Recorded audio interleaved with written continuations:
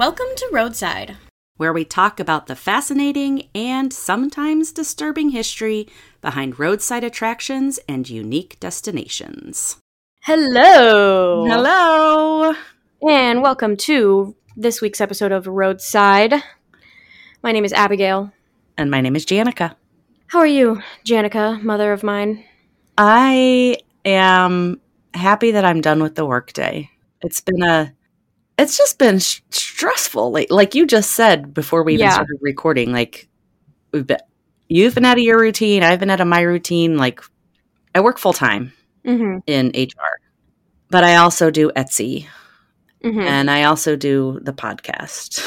And I also do TikTok videos. You also do TikTok, yep.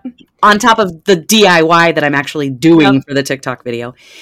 But on top of that, I've also been doing some freelance work for HR. Right. And I told him today I can't do it anymore. I mean, he's perfectly nice, but it's like I don't have the time or the energy to do it anymore. Like, I got to stop doing some things. So honestly, for quite a long time now, you have had multiple jobs. Pretty much my entire life, I feel like I've been that way. For as long as I can remember, mostly. Yeah. Whether it's literally like going somewhere and working multiple jobs or like I'm doing something on my own. Right. Outside of a job. You've always, like when you used to make the baby shoes. Oh, yeah. I remember the baby shoes. I got carpal tunnel and I had to stop making baby shoes. Yeah. I remember that. But now that's been fixed, thank goodness. And then the signs and the stickers and the rugs.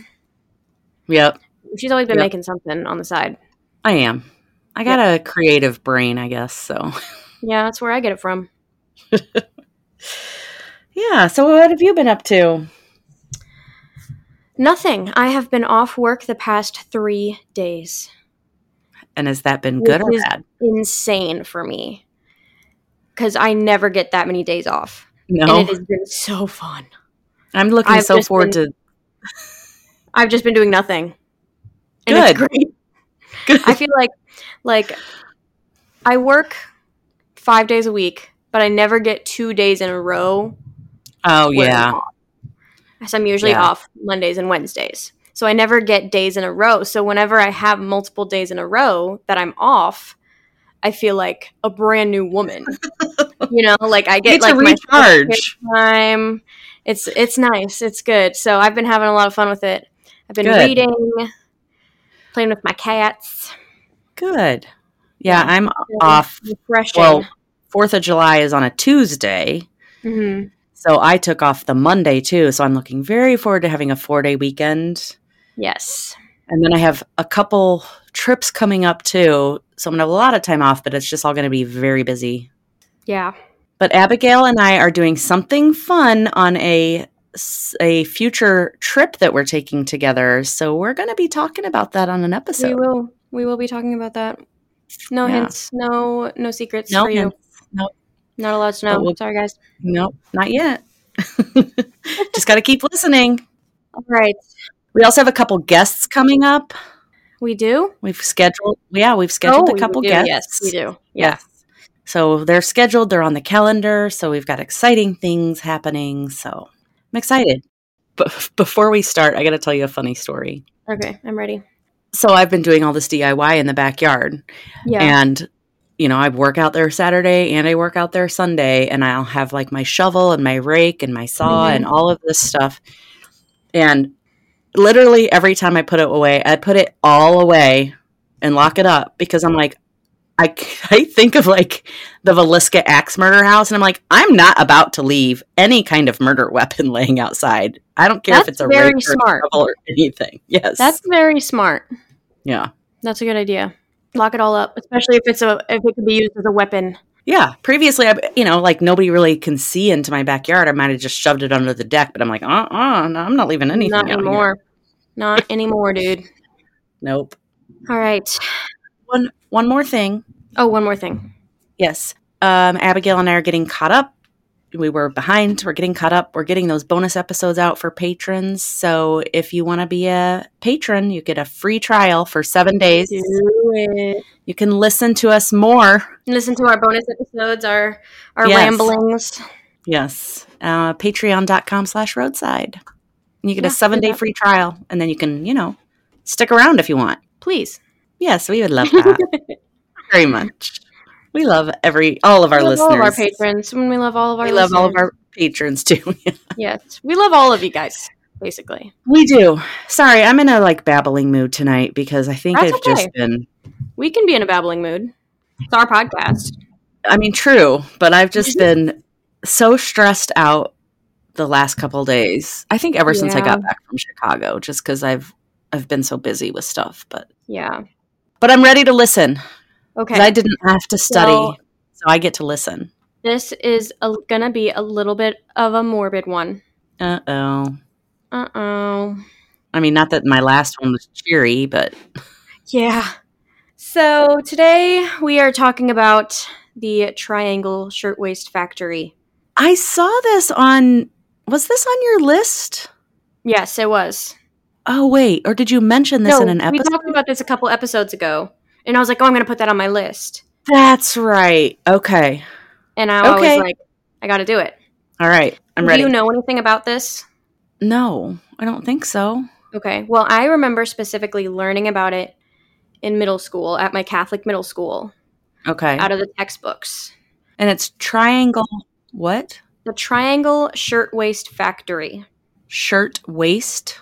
Yes. It was like a type of blouse, basically, that was really popular. Okay.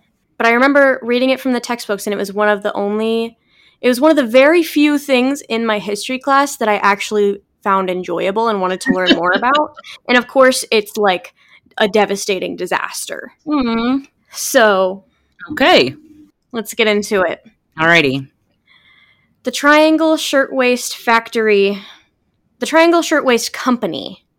Okay. Was what it was, but they had the factory, and it was at the factory. Okay. The factory, the Triangle Shirtwaist Factory, was one of the many sweatshops in New York City. Oh, great. In 1911. Okay. And it is the site of one of the worst workplace disasters in U.S. history, and ended up killing 146 employees in a fire. Holy shit! Yeah. Oh my god. Up until 9/11, obviously, this was the worst workplace disaster in the United States. God damn. So this factory made clothing, shirtwaists, which were like some old fashion thing. It was like a shirt that women wore like every day. It was something everybody needed, basically. Can you describe it? Because I can't picture it. I don't know, actually. I didn't even look up a picture of a shirtwaist at any point. Like, what's a shirtwaist? Shirtwaist. Is it WAIST? Like your waist? Yeah. Okay. What is a shirtwaist? Hold on. Googling. Google to the rescue. Oh. Gotta figure out what this looks like, because I just, I can't picture it. It's like a long sleeve, high neck blouse. Okay. I'm gonna look it up just briefly so I can see what it looks like. It looks exactly like what you would see in every like early 1900s painting. Okay, so it's like a it's just a shirt. Yeah, with like ruffles all over the front of it. Yeah, but it was like the fashion of the time. Like it could be seen like it's got a high collar. Uh-huh. Like little pleats and long sleeves and okay. Now I had to get a picture of what this was. Sorry. It was a big fashion of the time, and it was seen as very versatile. You could wear it on like casual occasions or more like fancy places. I don't know. This is what they made. This is all that they made were these shirtwaists. Okay. Which is a weird word to say. It is. You say it over and over again. It's going to be like, that doesn't sound right anymore. So the factory was located on the 8th, 9th, and 10th floors of the Ash Building, which was 10 stories high and located in Manhattan. Okay. The Ash Building is now called the Brown Building, but we'll get into that more later. Okay. So it's still there. It was owned, the factory, the company in general, was owned by Max Blank and Isaac Harris. But they often subcontracted people to bring in their employees, so they didn't really know their employees. They said they didn't really know how much they were paid or how little they were paid. Okay. So they brought in like a separate hiring company or firm or whatever to do that. Yeah. Okay. To do that because they were running the whole rest of the company. However, they act very innocent, but they have a suspicious past, which we will get into. Okay. So this factory employed about 500 people, mostly immigrant teens and women, some as young as 13. Ooh. Yeah. And the working space was very overcrowded and employees were exhausted, very overworked. Oh. These employees worked from 7 a.m. to 8 p.m. 7 days a week. 7 days a week? 7 days a week. Holy shit. 13 hours a day. Yeah. During their 13-hour shifts, they were only allowed one break, and it was a half-hour lunch break. Ugh. This is why we have labor laws now. Mm-hmm. The seamstresses were paid $6 a week. Okay. Which today is $190 a week. Yeah, I'm pretty sure at 13 hours a day for 7 days a week, that's not very much. No, it's not. Some of the women even had to bring in their own sewing needles, thread, and sometimes their own machines from home. Wait, there's needles, thread, and what? And their machines. Their whole sewing machine they had to bring from home. They weren't even, supplied this? Well, I mean, there were, but, sometimes they'd be like, bring your machine from home tomorrow, extra work. Huh. You know? Like, if you're going to bring it from home, why can't I just work from home? Right. I'll just bring you what I'm done with, okay? Anyways, many of these girls and women were not from here. They didn't speak English. Most of them were European, Southern European, Italian, mostly Jewish. And a lot of them, like I said, didn't speak English. And these girls were specifically picked out to work in these sweatshops. Because if they're immigrants, they're in this new environment, they don't speak English, they won't become a part of any union. Oh, got it. And they won't speak up about their workplace conditions. Right. Let's talk about the fishiness that is Blank and Harris, the owners of the factory. The two actually were brothers-in-law. Oh. And they opened the Triangle Shirtwaist Factory business in 1900, moving into the Ash building only a year after they started the company. And at first, they only had the 9th floor of the building. Okay. Each floor was a little over 9,000 square feet. Wow. Okay. Yeah. So they began using this 9th floor as their factory space to make their products, which was the shirtwaists. And in 1902, 2 very suspicious fires broke out in the factory that year. Fishy, right? Interesting. And then they had another factory from a different company called the Diamond Waste Factory that they were part of. Okay. Where 2 suspicious fires also broke out in this factory, one in 1907 and one in 1910. But did they own these ones? Yes. Oh, okay. So now 4 fires. 4 fires, all within the span of 8 years. Okay. So nothing crazy, you know. Is there some reason that it was suspicious? Yes. Okay. Because Blank and Harris started the fires. Huh. Yeah. They were like, you know what is a great idea? We're strapped for cash. Let's take out these fire insurance policies. And then set fire to our places of business. What is with these men and fucking insurance? I don't know. Could not tell you. So they made their money, you know. Wait, it wasn't investigated? No. What? No. Oh, God. These are rich white guys in the early 1900s running their little sweatshops. They're not going to get in trouble. Are you kidding me? Great. Yeah. That'll be a theme. Okay. Yay! Yeah. By 1909, they had also leased the 8th floors and the 10th floors of the Ash building. So now they had 8 through 10. It was all theirs. And it was only a 10-story building, so that was the top 3 floors. I also read in 1909 there was a strike led by the International Ladies Garment Workers Union, demanding higher pay and shorter hours. And Blank and Harris were known to be very, very anti-worker. Of course they were. During the strike, Blank and Harris were one of the very few manufacturers who resisted. And what did they do to resist? What did they do? They hired police officers to dress as thugs. What? To attack the women that were striking. What the fuck? And then... Oh my God. When they were found out about, they were like, oh, you can't do that. You can't do that. What did they do? They paid off the politicians. Everything was swept under the rug. Oh, Jesus. Yep. It's always about fucking money. It's always about the money. You pay the police officers and you pay the politicians. Just like, oh, I don't care about them as long as I get the money. So this is the second time they've got off with something like this.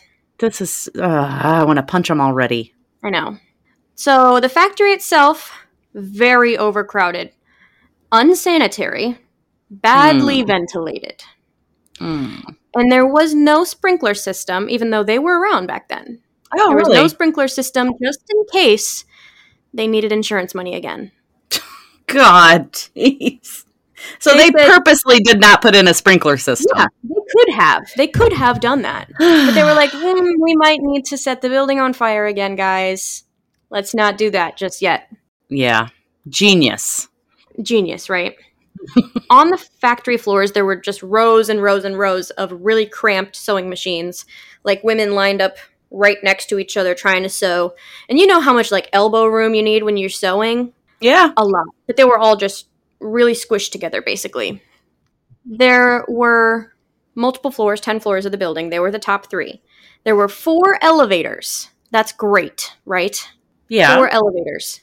Only one of them worked. Okay. There were 2 stairways that led down to the street, right? Yeah. One of the doors opened inward. Okay. So, like, anyways, one of the doors opened inward, but... What was that? I don't know. Brain freeze? I had a brain fart right there. Anyways, one of the doors opened inward, but the employees couldn't open it because of that. For some reason, there was you could only open it from the outside. Okay, that's not right. I think that's what I was trying to say. Not opening it. I understand. But that's a very big safety hazard. Yeah. The other one was always locked. The other door was always locked. And so literally no way to get out. There's no way to get out. The only person that held the key was the foreman. You were allowed to leave when he got the key. Wow. So there was only one fire escape the whole building. But it was very narrow, very frail, very fragile. Yeah, I mean, fire escapes are not, like, great. Just even the modern day ones that you see, you know? Right, yeah. So they're kind of rickety. There were also no bathrooms on the factory floors. What? So in order to go to the bathroom, the employees would have to go downstairs, all the way downstairs, out to the street, and, like, find some place that has a bathroom. Oh, gross. No. But remember, they're not allowed any breaks except their 30-minute lunch. Not even to go to the bathroom? No. Oh, my God. So that's what we mean by unsanitary, you know? God, and being in HR, all of this stuff, I'm just like... I know. No. You can't do any of that. That's illegal. Yep. One of their other reasons for keeping the doors locked was to keep out union organizers who might influence the employees. Oh, my God. Yes. Because they don't want to treat their employees right. That's all leading up to where we're going. Okay. Great. You've painted a lovely picture. I appreciate that. It's gorgeous, isn't it? Yes. March 25th, 1911, around 4:30 p.m., just around closing time, someone tossed either a cigarette or a match into a fabric scrap bin on the 8th floor in the cutting room. Someone. We don't know who. Okay. I have suspicions. You have suspicions? Mm-hmm. The fire spread very rapidly since there was just fabric everywhere. There's fabric everywhere, yeah. No ventilation, nothing. So it's just... Ugh. Within 5 minutes, the entire 8th floor was on fire. Oh my God, those poor people.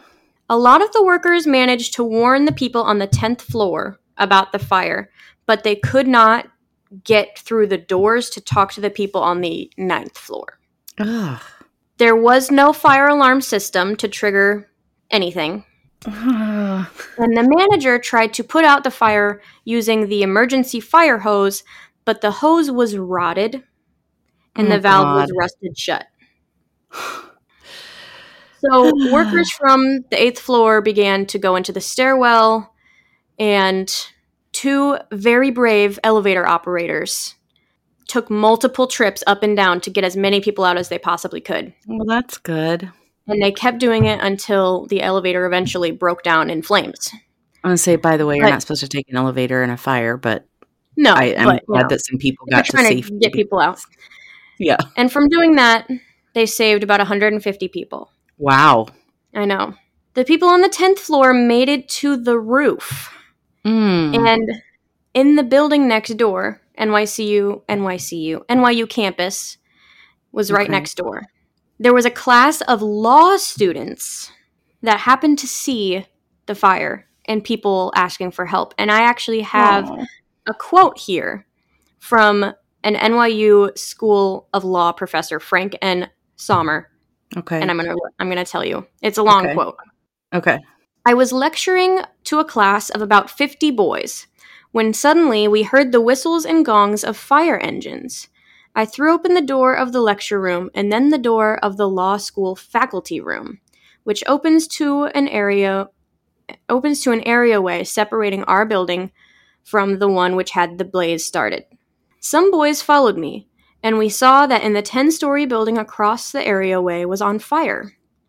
The open space between us and the building was filled with ascending smoke.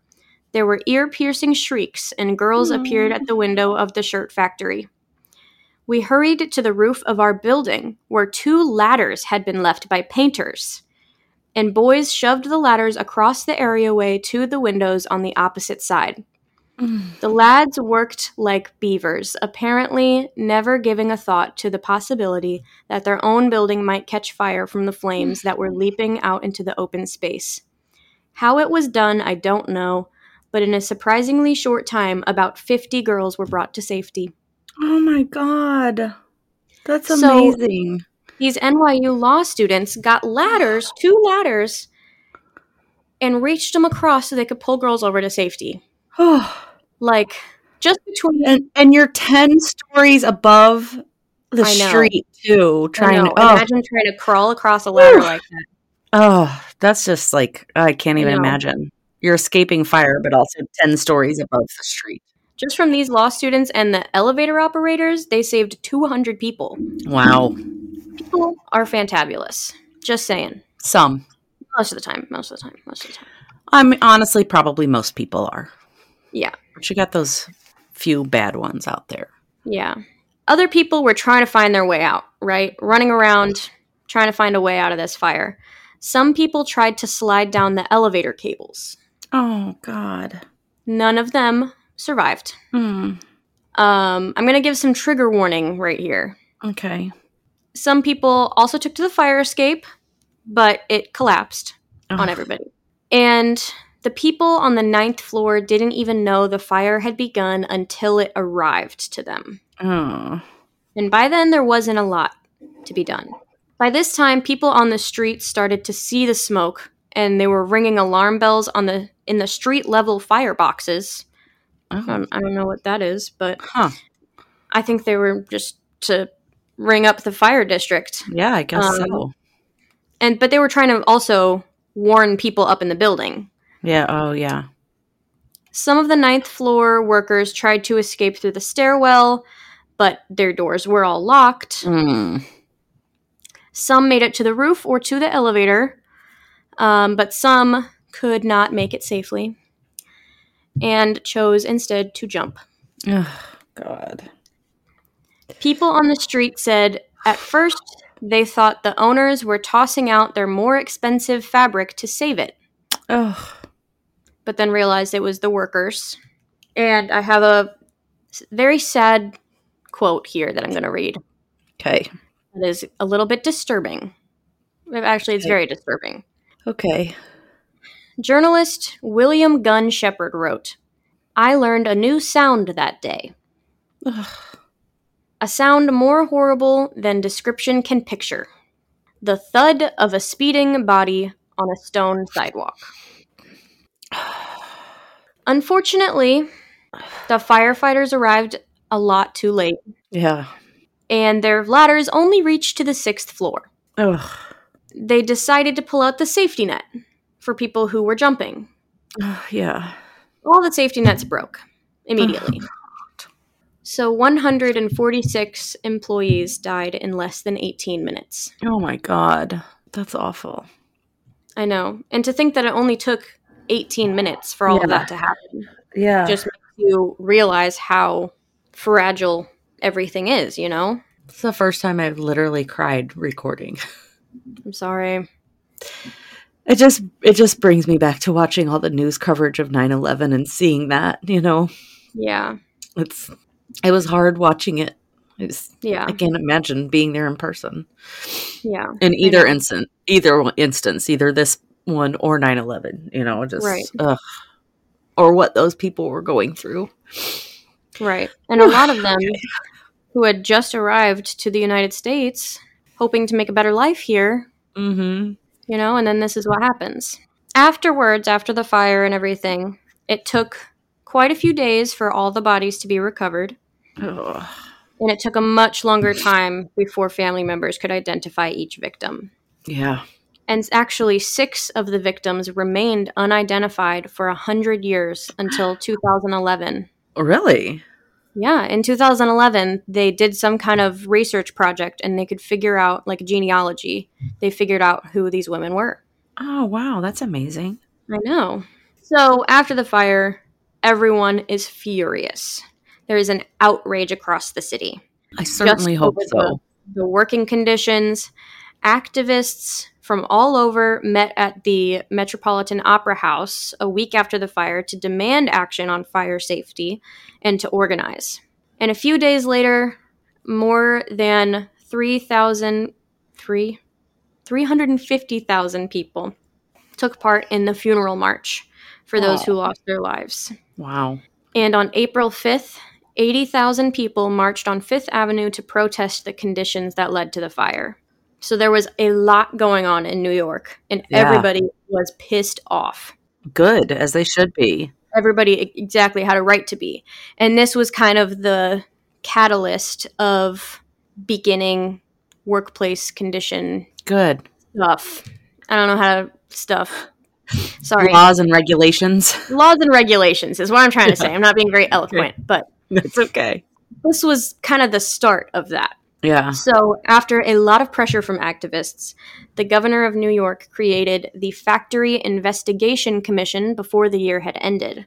And this commission investigated nearly 2,000 factories and created 8 new laws about fire safety, inspections, sanitations, employment rules for women and children.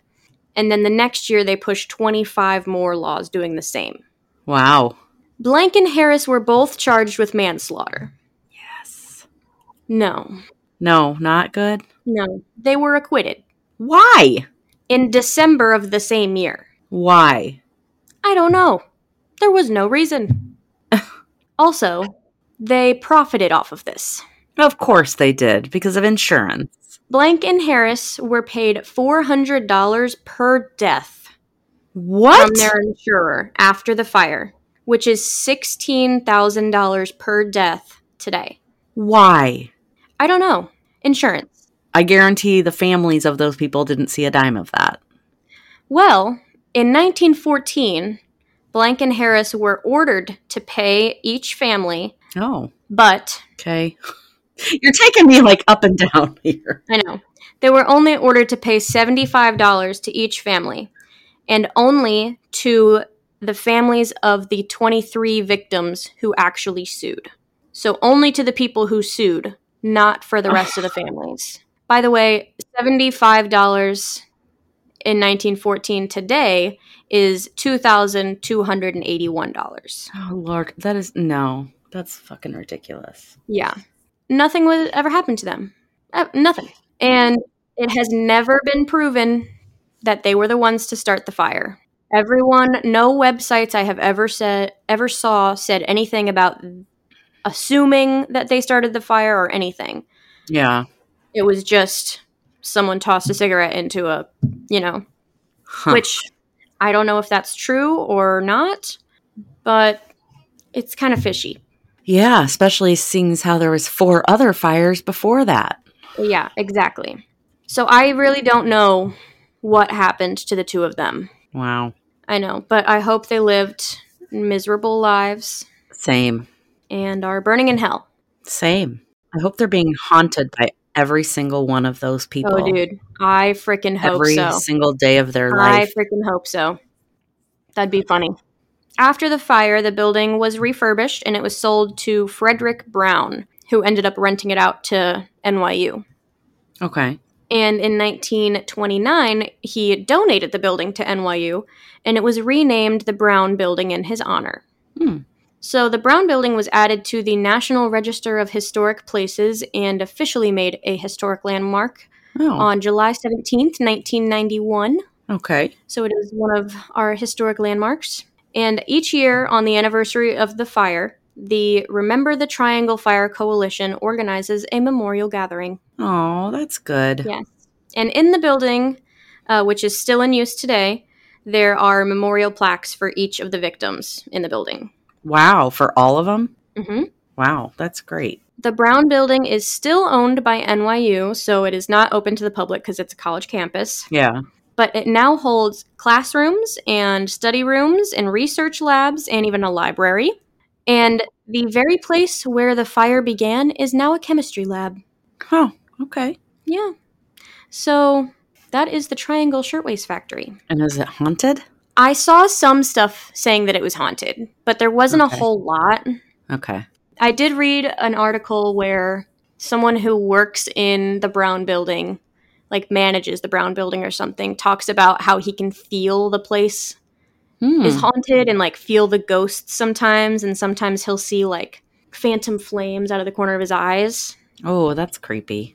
Yeah. I don't like that.